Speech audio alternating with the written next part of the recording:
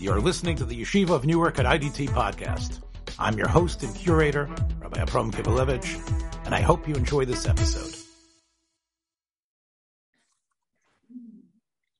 Shalom. This is Standing in Two Worlds with Dr. Sam Juni from Yerushalayim, Ir HaKodesh. Sam, I know that it's not our calendar, but the general world calendar of the year comes to an end next week. And what you see a lot in the obits and in the retrospectives of the year is who we've lost this year. And I'm not going to mention the ones that are going to be featured in Time Magazine or any of the other sorts of spots. I'm going to mention something that's obvious, is that we are losing the people that lived through the Holocaust and in a certain sense witnessed through the Holocaust. And the number, I would assume, I don't know how many we had in the beginning of this 2021, but I'm sure it's dwindled to a very small percentage. And even from people who are trying to promote the Holocaust as something that needs to be learned and understood, that this great treasure is going to disappear completely now. That we have people who can tell us who were there, and in a way they are mourning that loss. Sam, that Spielberg, and I'm not sure who he did it in partnership with. Maybe it was the Wiesenthal Center. They conducted, I think about 20 years ago. I'm not sure if your mom was part of it or not, but I think it was about 20 years ago. They tried to find as many Holocaust survivors as they could who would be willing to speak, and they taped hours and hours and hours of description of what their lives were and what their events were, and some of it was made into various films that they made over the years. This is an area that you are involved in, not only as a Holocaust child like I am, but as a psychologist, you of course understand the significance of going through trauma and being quote unquote a witness towards it. And we've already shown if they've lived and survived, and now they can go with Seva Tova. Is it really that important that they are now gone, vis-a-vis the of remembering the Holocaust? I wonder about their memories in general, even when their memories were 50 years ago, or 70 years ago, when they were fresh out of the camps. I question the importance of their memory as a historical record. What's your take? All right, so I agree with just about everything you've said, including the connotations there.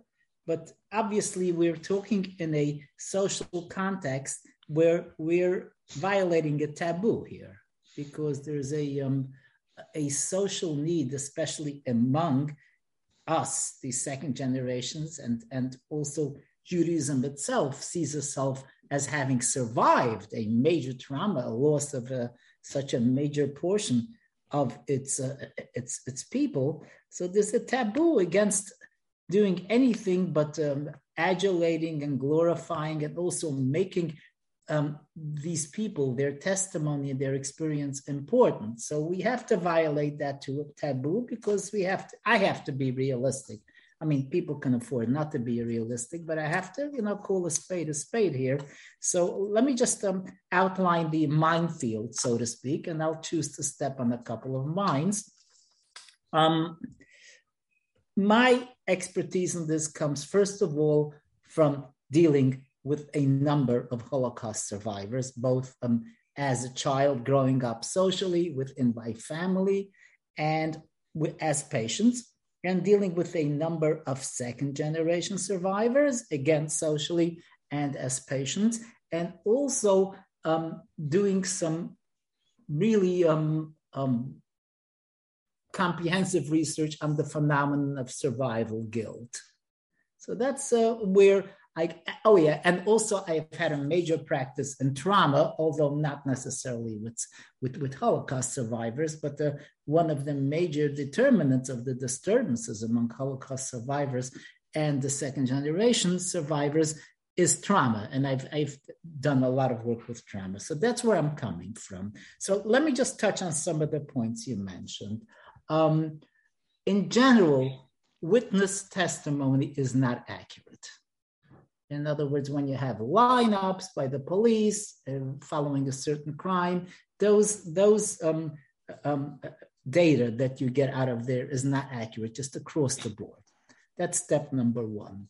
It gets less and less accurate if the witnesses are referring to something that traumatized them. In fact, that it reaches almost zero accuracy as the trauma increases. So, of course, you will remember exactly what the knife looked like of someone who was trying to stab you, what the gun looked like. That's about it. And then you don't know. The real problem is that even when you remember something, you remember certain key aspects completely. You never remember an entire scene. And what you do is you fill in the dots. Your ego fills in the dots and you think you remember the whole sequence. You really don't, or the whole context. And so what happens with traumas or lineups is you remember very little aspects, and then you fill it in based on certain preconceptions, on certain kinds of experiences, certain things you heard, and this is not done consciously. So altogether as a picture, witness testimony is something that I would put the lowest on my totem pole in terms of what's important about recording something. So and Sam, let me just interrupt for a second. Obviously, what you're saying has ramifications way beyond our conversation.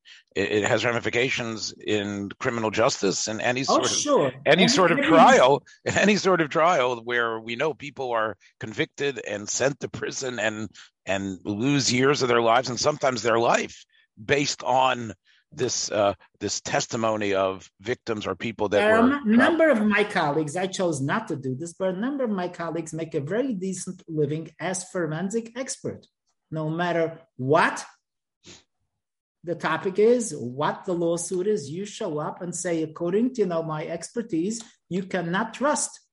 I don't know this person. They'll say, so can you not trust this person? I'll say, yeah, if he's a witness, I can't trust him, period. Sure. And I've done some really live demonstrations of this for sophisticated people where we set up an artificial crime without the knowledge of the audience. So they thought it was a real crime and then said, let's talk about the details. It was a farce. It was a farce, the data that came in. So this is known. So let me just say. And Sam, I think that just to, not to interrupt you too much, but I think why this is so novel, what you're saying, is because film and television have sort of reinforced the idea that trauma somehow underscores and galvanizes your memory, and we have this idea. It's a complete lie. But you know what I'm talking about. Like of course, because it's so bold that I'll never forget that. Right. Not only will you never forget that, it never went into your long-term memory. So just forget it. Perhaps it went into short-term, but after 7 seconds, it was gone. It was never there to be memorized. So sure. So I'm stepping on some taboos here, but they deserve to be stepped on. Now, obviously, I have an agenda, my personal agenda, and my agenda where I identify as a Jew and as part of a survivor community is that we owe it to the world, to ourselves, to future atrocities, which will surely happen, to try to minimize those atrocities by trying to keep this thing vibrant, alive, and in people's conscience. And instead of having it disappear like some, problems that happened during the Inquisition. So I think that a better way to make this real and make it solid is to go by documentations from the perpetrators.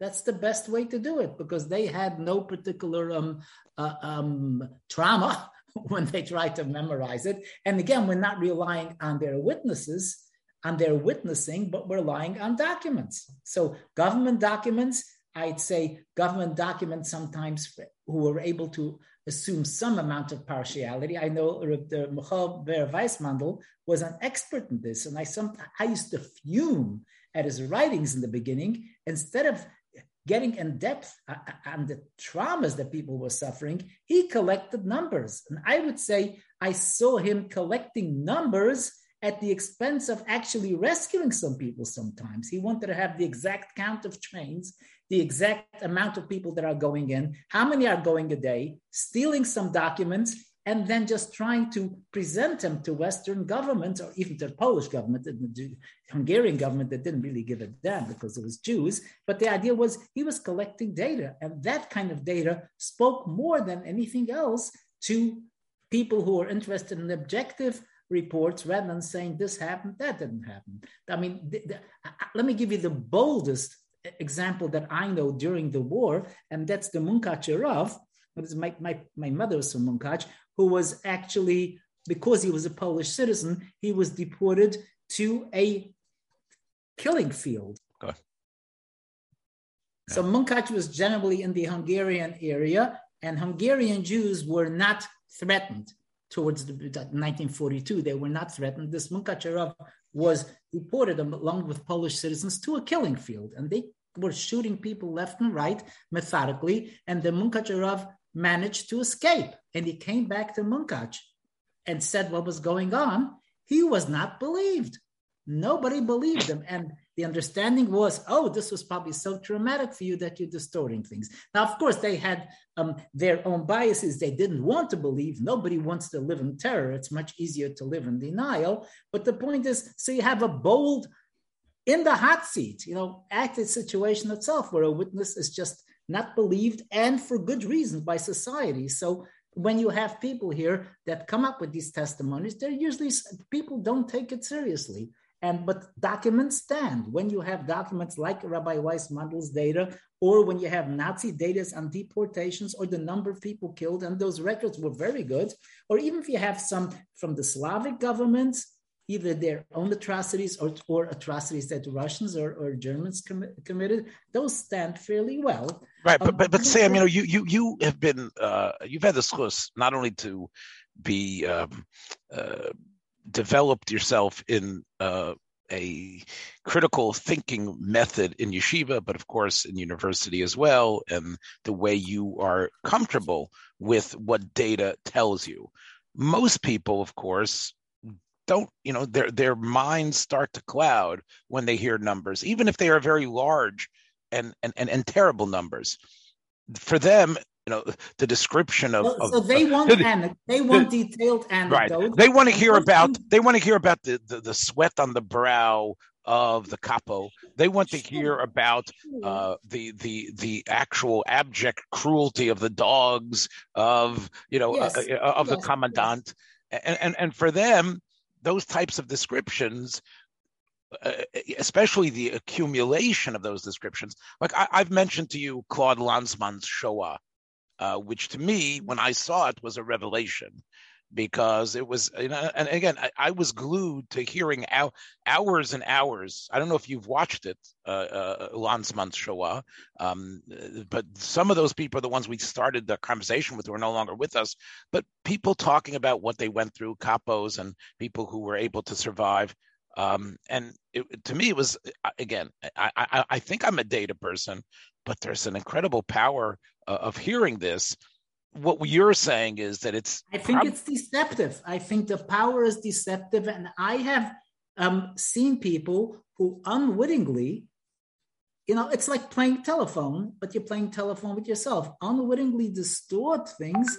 And after a while, I started thinking they're not so unwitting.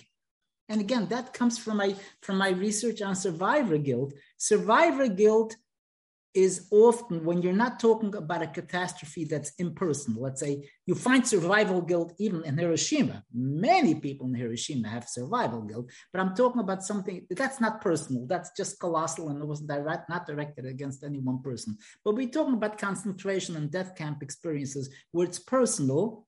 The survival guilt is not gratuitous. I mean, it's a horrible thing to say. It's not gratuitous. Many of those people have things to feel guilty about. And when we feel guilt, I mean, I'm not saying that they really are correct in attributing to themselves the entire atrocities that happens, but they feel that they had some hand, they could have done something, and often they could have. I have to tell you this. It hurts to say, I'm talking about family members. They could have done things. And sometimes from the omissions that I've gotten from patients, it's clear to me that they could have done much more than something and perhaps were even complicit in some way. So what happens then is when we feel that stuff is going on, that is a personal minefield for the survivor who's giving you testimony, and they distort things. They don't know that they're distorting things, but they're distorting things. And sometimes you know that because 1 + 1 = 4 or equals -2. Something is wrong over there. What if you just follow the timeline? The timeline is all warped, and it turns out X or Y or Z. So again, it's bad from a personal, emotional view to disparage, so to speak, or to minimize the importance. And often, I'll tell you another point that's important to keep in mind. Using something in terms of witnesses. And I say, no, we should not. The sad term might be, we lost them a long time ago, or rather, we never had them, because they're the last people I would want to hear from in terms of the actual. I mean, you can use them basically as a stepping board to say, okay, here and there, and then you go research it. Like sometimes you actually find mass graveyards, or you're able to track down some damn Nazi who was involved with it, or you're able to get the documents once you know where to look for them. But their data alone is fraught, definitely fraught with suspicions of inaccuracy, but I'd say from a scientific point of view, untrustworthy, and definitely have distortions. They all have distortions because they all feel guilty. Yeah, let me push on, not push back, but let me touch 3 sacred ideas, and I use sacred with quotation marks. The first one is what many people consider, although I was really too young for it to register in my consciousness, but of course I know all about it. Was considered one of the most important moments for Jewish experience in the second part of the 20th century, which was the Eichmann trial. And the Eichmann trial, as you know, he was, the amazing way that he was caught and brought to Israel. And then, Israel had spent years, and we've talked about it, sort of, whitewashing the Holocaust and not wanting it to be a discussion in the public square. And now, not only did their agents take Eichmann and bring him, but they also were going to put Eichmann on trial as the inheritors of the Holocaust. He wasn't going to go to the Hague. He wasn't going to go to the, to the Council of Nuremberg to be tried. He was going to be tried in Israel with by the people that represented the cousins and brothers of the people that Eichmann had been instrumental in eliminating. You could say with the fanfare. There was a certain amount of fanfare. Yes. And if it was televised throughout the world, and in a way, it was very important for the state of Israel, sort of now holding the Holocaust flag and admitting, and then hearing hours and hours of persons who had immigrated to Israel after the war, who had survived the concentration camps, speaking about what had happened, pointing to him, crying. And this was the reason, based on their quote unquote testimony, that Eichmann was eventually hung in Israel, And I don't know how many I think he's one of the few people in Israel that have been put to death with capital punishment. And I have to tell you that people like me, I was thrilled when that was going on.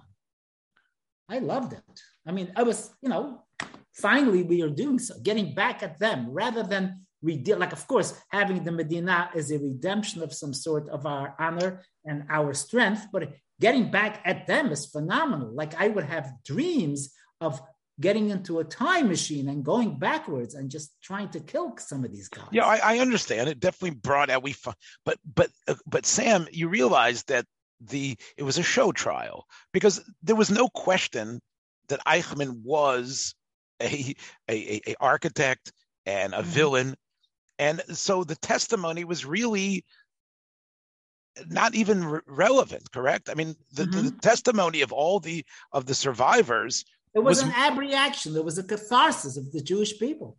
To hear, because people were finally able publicly to scream out their pain and cry. And direct it at a target, a live target.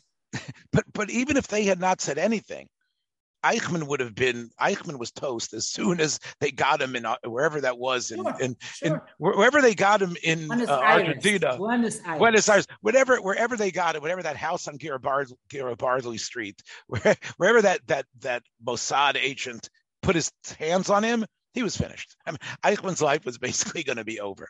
But but still, the idea of testifying, I think, was, in that sense, based on our conversation today, really more a way to say we're going to let these people have their voice. And we're also going to make it official, and it's in the court, and it's with transcription, and that gives it more of a reality. Sure. I don't think to cry that at all. Let me just add one point, because some of what I'm saying may seem like totally from Mars to some of my colleagues and some of my compatriots. So I just want to explain, I mentioned guilt, okay? And I just want to mention one guilt that, based on my work with people, I think is almost a universal. And that is the guilt where you tried to deal with the Nazi killers as if they were real people, as if they were feeling people, as if they were your peers. And the one thing I remember, many people talked about the selection lines, the initial selection line, and the initial reaction of almost everybody was to appear sad, crying, helpless, with the understanding that that would evoke the sympathy, pity and compassion. And I have heard this explicitly from survivors who were honest. Okay?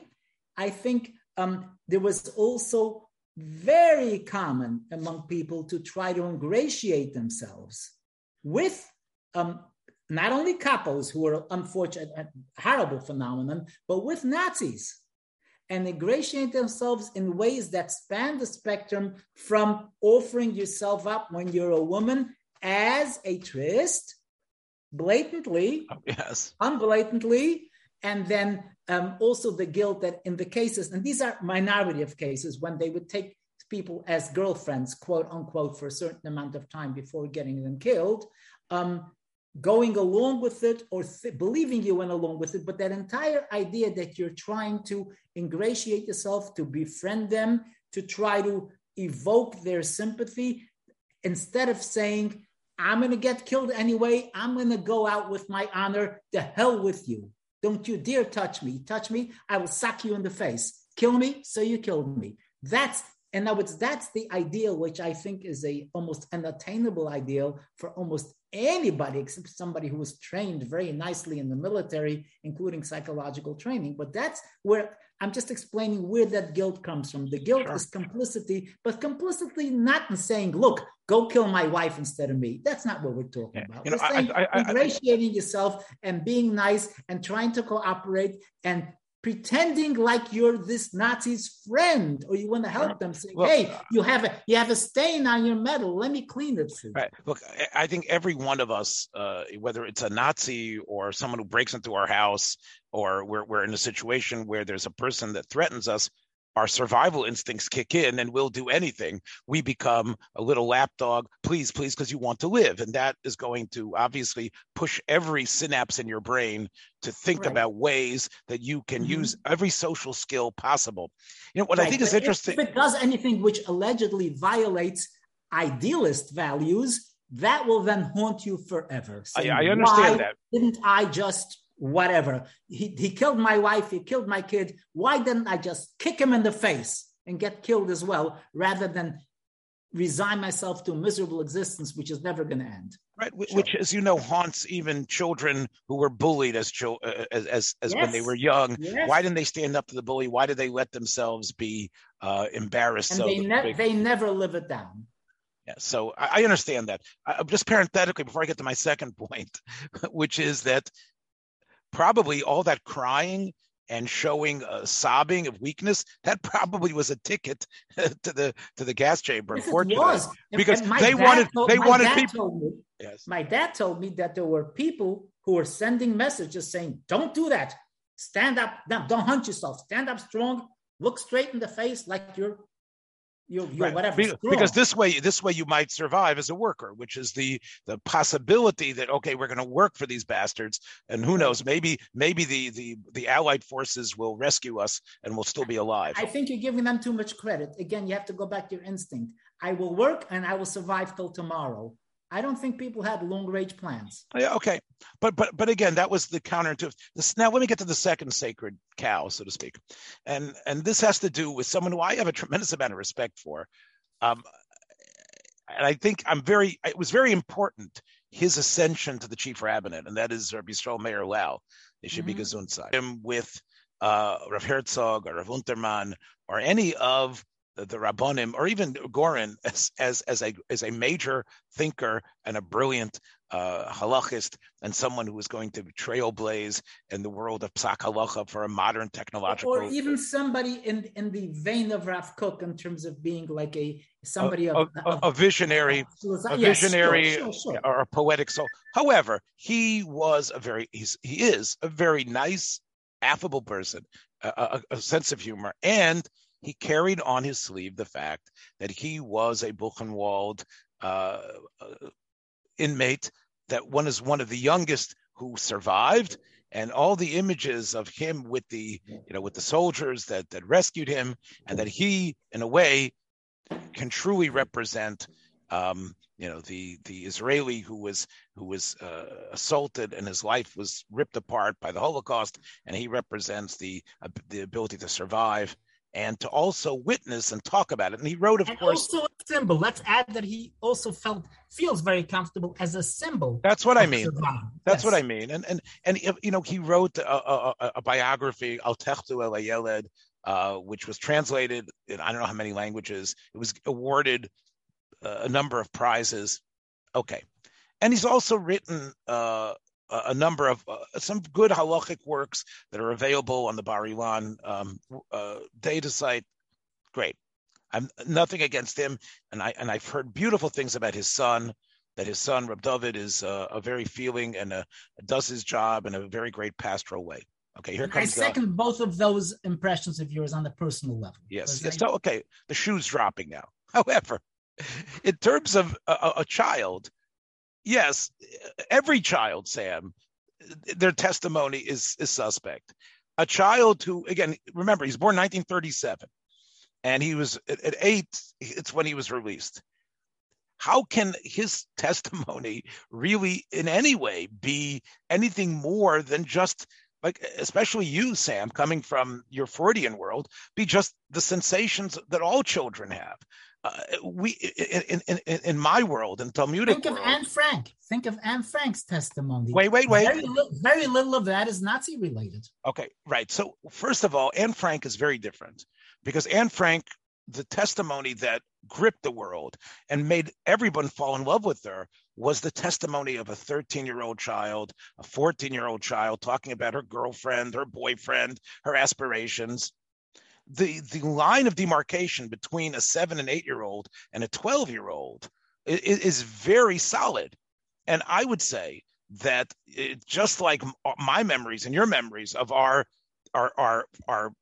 cognitive experiences from 3 to 8 are very much a jumble. Can you imagine what someone like Rabbi Lau, again, shoved it away?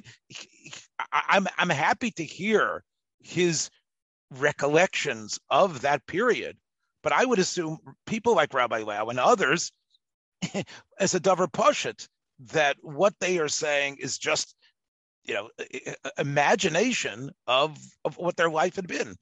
Correct? If I can just push that. Another sacred cow that, we look at, at least we have Rabbi Lau. At least we have some people who were very, very young. Okay, the ones that were like Anne Frank's age or older, they already, their time has come. They're in the Olam HaEmes. But at least we have these 8 ones like Lau who were born in the mid 1930s. I think we would discount them as well. Let's go to the third sacred cow. And this one, I think maybe there's. I think we could be in agreement that there is some positivity.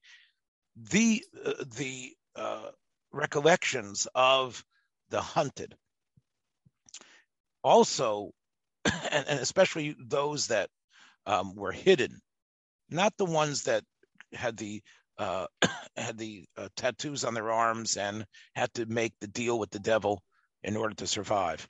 But the ones that were saved, the ones that were hidden away, the ones, whether they went on the kinder transport or not, but I think those people have been important in what they have told us, that we've been able to find the righteous Gentiles, the tzaddik chasidi umas ha'olam, that were involved in saving them. I know Yad Vashem has done a lot of great detective work using the survivors' descriptions of finding these people and honoring them. So I think here, we come to something where, well, it might not be exactly accurate what you went through under the floorboard, but at least we can use your description of what city in Poland or wherever it was where this farmer and his wife were. And I think that's something that is, I think, extremely important for us. Yeah, no, that makes a lot of sense. I just have to add something which is totally not coming from the logical realm, but from the emotional realm, and that I bristle sometimes at these righteous people. First of all, because many of them were not, let's say they were not idealistically righteous. They did it for a very distinct reasons, most of which were that these Jews promised them all the money in the world. And because they knew the Jews will be resourceful and they will get a lot of stuff. And many did. Some were disappointed, but many did. But also, you see, I was raised with the understanding that all non-Jews hate Jews, okay? And they all would kill them if they have the impression. Of course, based on what my parents' experience was, they generalized from their own bitter experiences. And then, as a counter to that, people hold up righteous Gentiles. And my counterpoint is, from an emotional point of view, that we don't have a public record of unrighteous Gentiles. In other words, how many Gentiles turned people in? How many Gentiles told the Jew, yes, come over here? And then they took all their possessions and then turned them in, or perhaps killed them themselves. And I would say many, many, many more than righteous ones. So to me, that is such a drop in the bucket compared to everyone else that no, it doesn't change the picture that Gentiles are not righteous. Okay, and that's again, realize I'm speaking emotionally based on my own crucible that I was raised in. So yes, it does help point to some people, and some of them are getting the righteous Gentile label inappropriately, and they really were animals. Okay, Sam, look, this is sort of you, as we would say in the Talmudic, completely fascinating. Menachem Dahl's film, Hiding and Seeking, where faith and tolerance after the Holocaust, where he takes his father-in-law, who had been one of these teenagers that were hidden by a Polish family, and they promised to give them everything, and he decided to take his Haredi family to Poland to discover the place where quite disturbing, isn't it? Did you see the film? Did you see the film? Yes, quite disturbing. Okay, the film to me was just great. First of all, it was great because of the his children, who are living in Harnof or someplace like that, and the halachic glasses that they put on in order to make the bracha, like they wanted to make the bracha at the spot where their grandfather had been hidden. But what I thought was, to me, I still have chills thinking about it, is the hunchbacked old Polish woman who would go there every day and open up that concealed place in the meadow, wherever it was, and throw down the food to them and do whatever it was. And what she was saying is, why didn't they write us any letters? Like, why didn't we hear anything from them? We didn't hear anything. We didn't hear a hello, or we've been all right. And the fact that they were, because of the memories of the old generation, Daum was able to do something. He was able to find. Sam, I don't know, heroes or not. Maybe again, I know you eschew these honorifics, But to me, there was something so important about recognizing whatever, every single thing we do, Sam, is tinged with a number of different intentions. This podcast is tinged with the idea of, I enjoy speaking with you. We like giving over ideas. We also maybe are a little bit bored with everything that's going on. We're all a combination of many, many things. So to say that this Polish family, to strip them away from the title of Tzadikei Umasolem, Chasidei Umasolem, yes, it's a pretty hoary title that maybe you bristle at. Oh, don't call them tzaddikim and chasidim. I'm happy that they got this covered. I'm happy that they flew them to Yerushalayim. I'm happy that they pointed to them, because maybe this is a way we could get beyond the Holocaust overkill, because the more we recognize the people that were not complicit and seeing them in humanity, the more we could realize that the ugliness was the aberration, not the normal. It's the aberration. Again, I just need to push ahead and say it was the ugliness was something that was not, shall we say, total, but I would say these are an aberration, and they don't really take away or subtract from the generalizations. I think they're an aberration. But humanity, Sam, I'm not talking about the Nazis specifically, or the Hitler's, the SS. I'm talking about what we need today for the world. Isn't it better for the world that we see not that, yes, humanity is basically good? Isn't that a better message than saying that would be a nice false way to live? Yes, it would.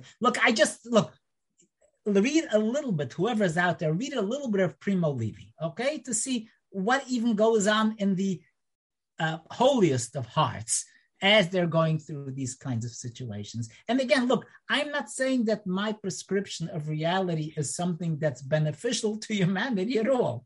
Mm-hmm. To my mind, this is the way of keeping the honor of the victims alive, by keeping their perspective, which was more correct than trying to take little exceptions and, whitewash our memory or our image, which will last until the next atrocity. So sorry for this fatalistic note, but that's what I'm marred in. I understand, Sam. I'm even thinking for our community, the Haredi community, the idea of and the transformation that occurred in Menachem Dahl's film of his children. His children originally, were, I just want to learn. I don't want to really register, the Goyim, the Esav, Sainu Yaakov, as you say, they changed. Those boys, at least for the moments that they had to come face to face with that old Polish woman, and when they were involved in awarding her this medal, they became more tolerant, I think, of the general world that's out there. Sure, definitely. And I think the more we have tolerance and understanding, maybe it's a fiction that we need. Maybe it's, like you say, a comic book hero that's painted in splashy colors that isn't real. But if that helps create a more benign attitude and positive attitude towards them, then I think what we're talking about is more integrated people who yes, don't. Definitely. And less neurotic people, but also people who will let their guard down and then get stabbed in the back. I see. So again, I have my paranoia. This is my heritage, but I don't think, paranoia is necessarily incorrect, even though it's not conducive to a happy, peaceful, non-neurotic life. It's not, it doesn't work. People who were not paranoid in the death camps didn't survive a day. I'm not saying, is their survival something commendable? Maybe they would have been better off, to get cynical about it. But I understand you. This is not, I am thrilled that my children don't share my perspective, because they're not paranoid. They're more settled. They don't have the need to save themselves at all costs. And I'm saying even socially, which is a motif that I've inherited, they've not. I'm thrilled. I'm thrilled about it. The fact that they don't right away, as soon as there's a government ordinance or a government regulation, they don't think right away, oh, it's against us. No, that's not the first. Even if it's Finland, even if it's France, think, oh yeah, it makes sense, rather than saying, let's look for the rotten lining in what's going on here. So again, I'm not preaching this as a mental health paragraph. I'm teaching it more, first of all, as my mission as a Holocaust survivor's child to keep this paranoia alive. And second of all, because I do believe it's realistic. Okay, so although, right before we started recording, Sam, you were talking about the inconsistency and the rebelliousness of so many in the Israeli society of accepting the mandates and what they're hearing from the health officials and viewing it as a conspiracy. And that comes from hubris. That comes from hubris. That doesn't come from being paranoid about the world. That's hubris. Again, the two, I think, are intertwined because, the narrative needs to be fashioned out of something. And there's the idea that they're out to get you, especially the Haredim are hated. They're the ones that the government wants to get rid of, and they wish they would eliminate them. Don't trust them. I think or even in the United States, don't trust what's happened. Don't trust the CDC. Don't trust what anyone is saying. That dismissive attitude, I think, can be more ameliorated. Don't trust Reform Jews. Let's put Reform Jews in there too. All right, I think so. All they care about is destroying religion. Right. So the more we use like these righteous Gentiles, so to speak, and the more we hear about that, it can break that attitude. And I think that's something that